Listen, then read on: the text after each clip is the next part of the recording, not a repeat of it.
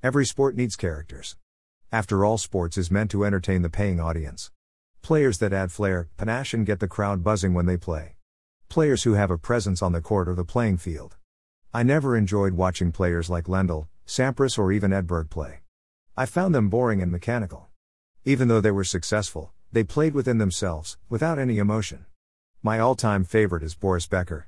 He introduced physicality to the game of tennis. He introduced power tennis. He introduced diving to get the ball in. I also enjoyed watching Agassi, McEnroe and Ivanisevic. Today I enjoy Novak Djokovic, Roger Federer, and Rafael Nadal play. Each one brings a different flavor to the game of tennis. Each one is different in his own style of play. Federer is sheer poetry. No one in the history of the game moves as effortlessly and elegantly on the tennis court as he does. He glides, doesn't run. He will make a gazelle play second fiddle. Nadal is all brute force, he chases the ball like a beaver chasing insects in a forest. Djoko is a fighter, never gives up, creates opportunities out of impossible situations and has taken fitness to a different level. Djokovic is my personal favorite. Not just because of the way he plays, but also because he came out surviving and fighting from a war-torn country to show the world that hard work, dedication and discipline is all that matters. However, I always find it difficult to understand the accolades Federer gets as compared to his peers, Djokovic and Nadal.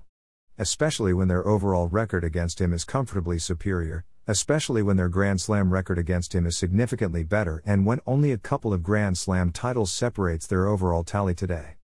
Why this unilateral adulation for Federer? Are people favorably biased towards Federer? And why? This got me thinking, to decode the Federer myth both statistically and at the level of human behavioral psychology. Decoding it statistically is the easier part. The records are in public domain and no one can challenge the records. However, what is important is to understand how one interprets the records. People give different weightages to different records. For example, some may consider the total number of titles won and not just Grand Slams. For them what matters is every tournament that you participate in and not a few majors. Some may say that Bjorn Borg is a better grass court player than Pete Sampras even though he won fewer Wimbledon titles than Sampras. 5 is compared to 7. The reason they may cite is the fact that Borg won them on 5 consecutive occasions and Sampras managed just 4 consecutive titles. So even if Sampras's achievement on grass is better than Borg's, people may interpret the statistics differently. Some may say that Sampras is a better grass court player than Federer even though Federer has 8 Wimbledons compared to 7 won by Sampras. But Sampras never lost a Wimbledon final while Federer has already lost in 4. Hence the preference for Sampras. I don't want to labor into some long and old history but just analyze how the Federer, Nadal, Djokovic rivalry has panned out over the last decade. Look at it first from a purely statistical perspective. Below are some insights from the Federer, Nadal and Djokovic history. Let's lay out the basics first. If you look at their overall record against each other, Federer has won fewer matches against both Djoko and Nadal though one may consider Federer's age being 6 years senior to both Djoko and Nadal. Now let's move to the Grand Slam record. Ever since Djokovic won his first Grand Slam at the Australian Open in 2008, Federer has won just 8 more Grand Slams, while Nadal has won 15 slams. Of course during this period Djoko won 16 slams. Also since Djoko won his first slam, Federer has won just a single Grand Slam when playing either Nadal or Djoko. During this period, both Nadal and Djoko have won 8 Grand Slam finals each when playing against each other. In Grand Slam finals against each other, Nadal has won 6 out of 9 matches against Federer, while Djoko has won 4 out of 5 against Federer. Between Nadal and Djoko they have won 4 times against each other so a far more equitable rivalry as compared to Federer's with both Djoko and Nadal. If you consider all the slam bouts, Federer has won just 40% of the matches against Nadal while he has won 60% of the matches against Djoko. Their Grand Slam final loss record is also quite similar, with Nadal losing only 44.44% of the slam finals he has played, Federer losing 55% and Djoko 56.25%. After the slams, the ATP 1000 Masters is considered the next best mark event. I don't want to get into the head-to-head stats again because Federer misses out here as well. However, if you want to look at the overall ATP Masters wins, Federer has 27 titles, compared to Djokovic's 32 titles and Nadal's 33. Now comes the big one, though this one is a classic for a heated debate. Out of the 20 Grand Slam titles won by Federer, he has won 19 against lower-ranked opponents. Some may say, He was at most times the number one ranked player, so this should not count against him. Of course it shouldn't. But then let's probe this further. PLC table, A, below and draw your own conclusions. For me the red and green highlight are the clinchers. Well, it's not Federer's fault if he meets an unseeded player in the final. Even if he has won only a solitary Grand Slam match as a higher ranked player. But then does Federer thrive mostly when he is playing a weaker opponent as long as the opponent is not a Nadal or Djokovic? To put the record straight, as the top seed at a Grand Slam final, Federer and Djokovic have won 73.33% of their matches each, while Nadal has won 75% of his. So nothing separates them here. So why this conclusion that Federer is the greatest tennis player ever? Just because he has won the most slams, 20, which in all probability will be equaled and broken by Djokovic and perhaps even Nadal. In spite of all statistics in favor of Nadal and Djokovic, why is Federer considered a rung above them? That's when I realized that we are perhaps missing another key factor. Statistics is all about numbers. And numbers is something which is not enjoyed or understood by everyone. I am not being pretentious here, but this is a scientifically proven fact. So if numbers is not understood and liked by a majority, what is the universal marker? Which is that factor that binds a majority of us humans closer? It is the human emotion, our perception, our heuristics and biases. It is subjective, but it has a stronger influence than a more objective approach. This has been brilliantly explained by Daniel Kahneman in his award-winning book, Thinking Fast and Slow. I believe it is important to understand the essence of the concept explained by Kahneman in order to understand the bias in favor of Federer.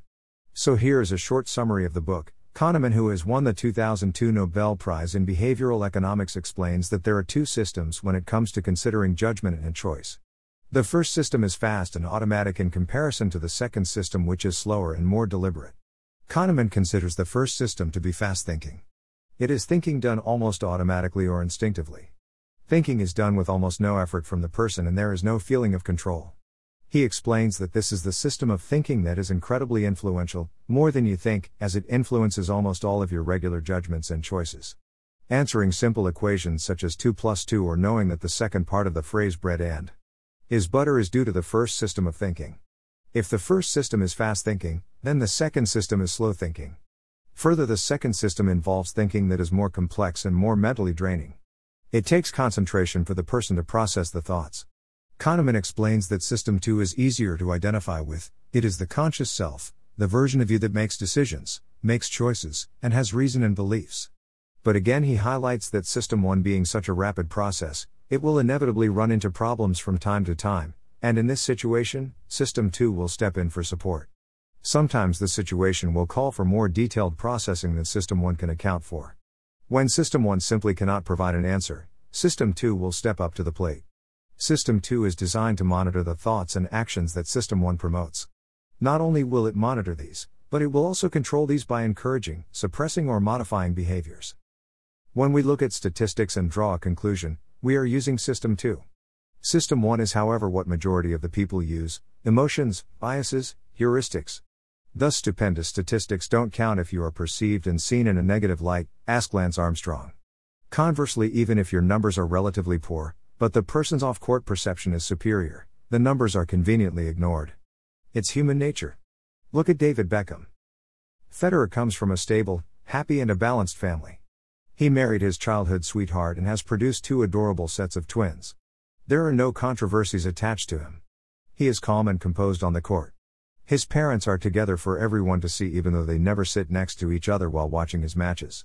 He is a decent bloke. An ideal family man. An ideal husband, father, boyfriend and son. We all love to see this given the trash surrounding us. But what's wrong with Nadal and Djokovic? Both have had no major controversies. Both have a stable private life. But they are not the sweet, goody boys that we all want to watch. They have had their own personal issues like most people around the world. But then the world needs to see the ideal, storybook lifestyle which unfortunately most humans cannot lead. Another endearing trait of Federer is that he expresses his emotions in public. He cries. It is another matter that his tears are shed mostly when he has lost. While on the other hand, I have also found Nadal and Djoko shedding tears, tears of joy, tears when they have achieved something which was considered unachievable. Again, Federer's tears get the accolades. I enjoy watching Federer. I consider him to be one of the greatest along with his 2 closest peers as well as others who have achieved equally magical feats statistically.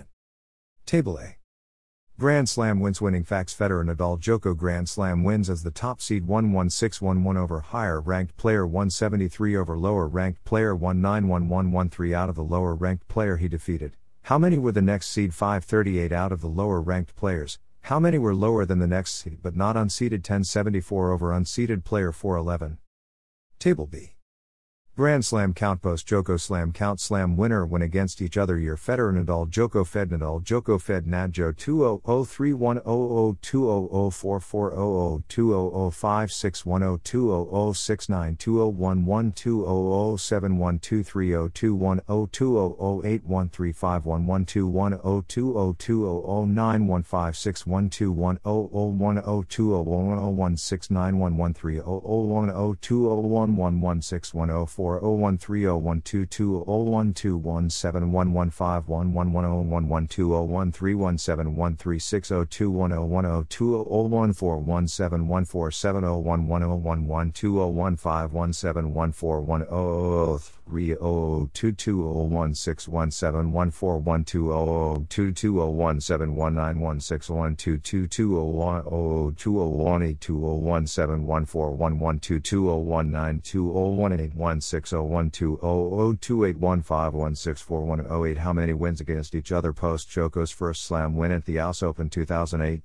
1 times 88. Table C.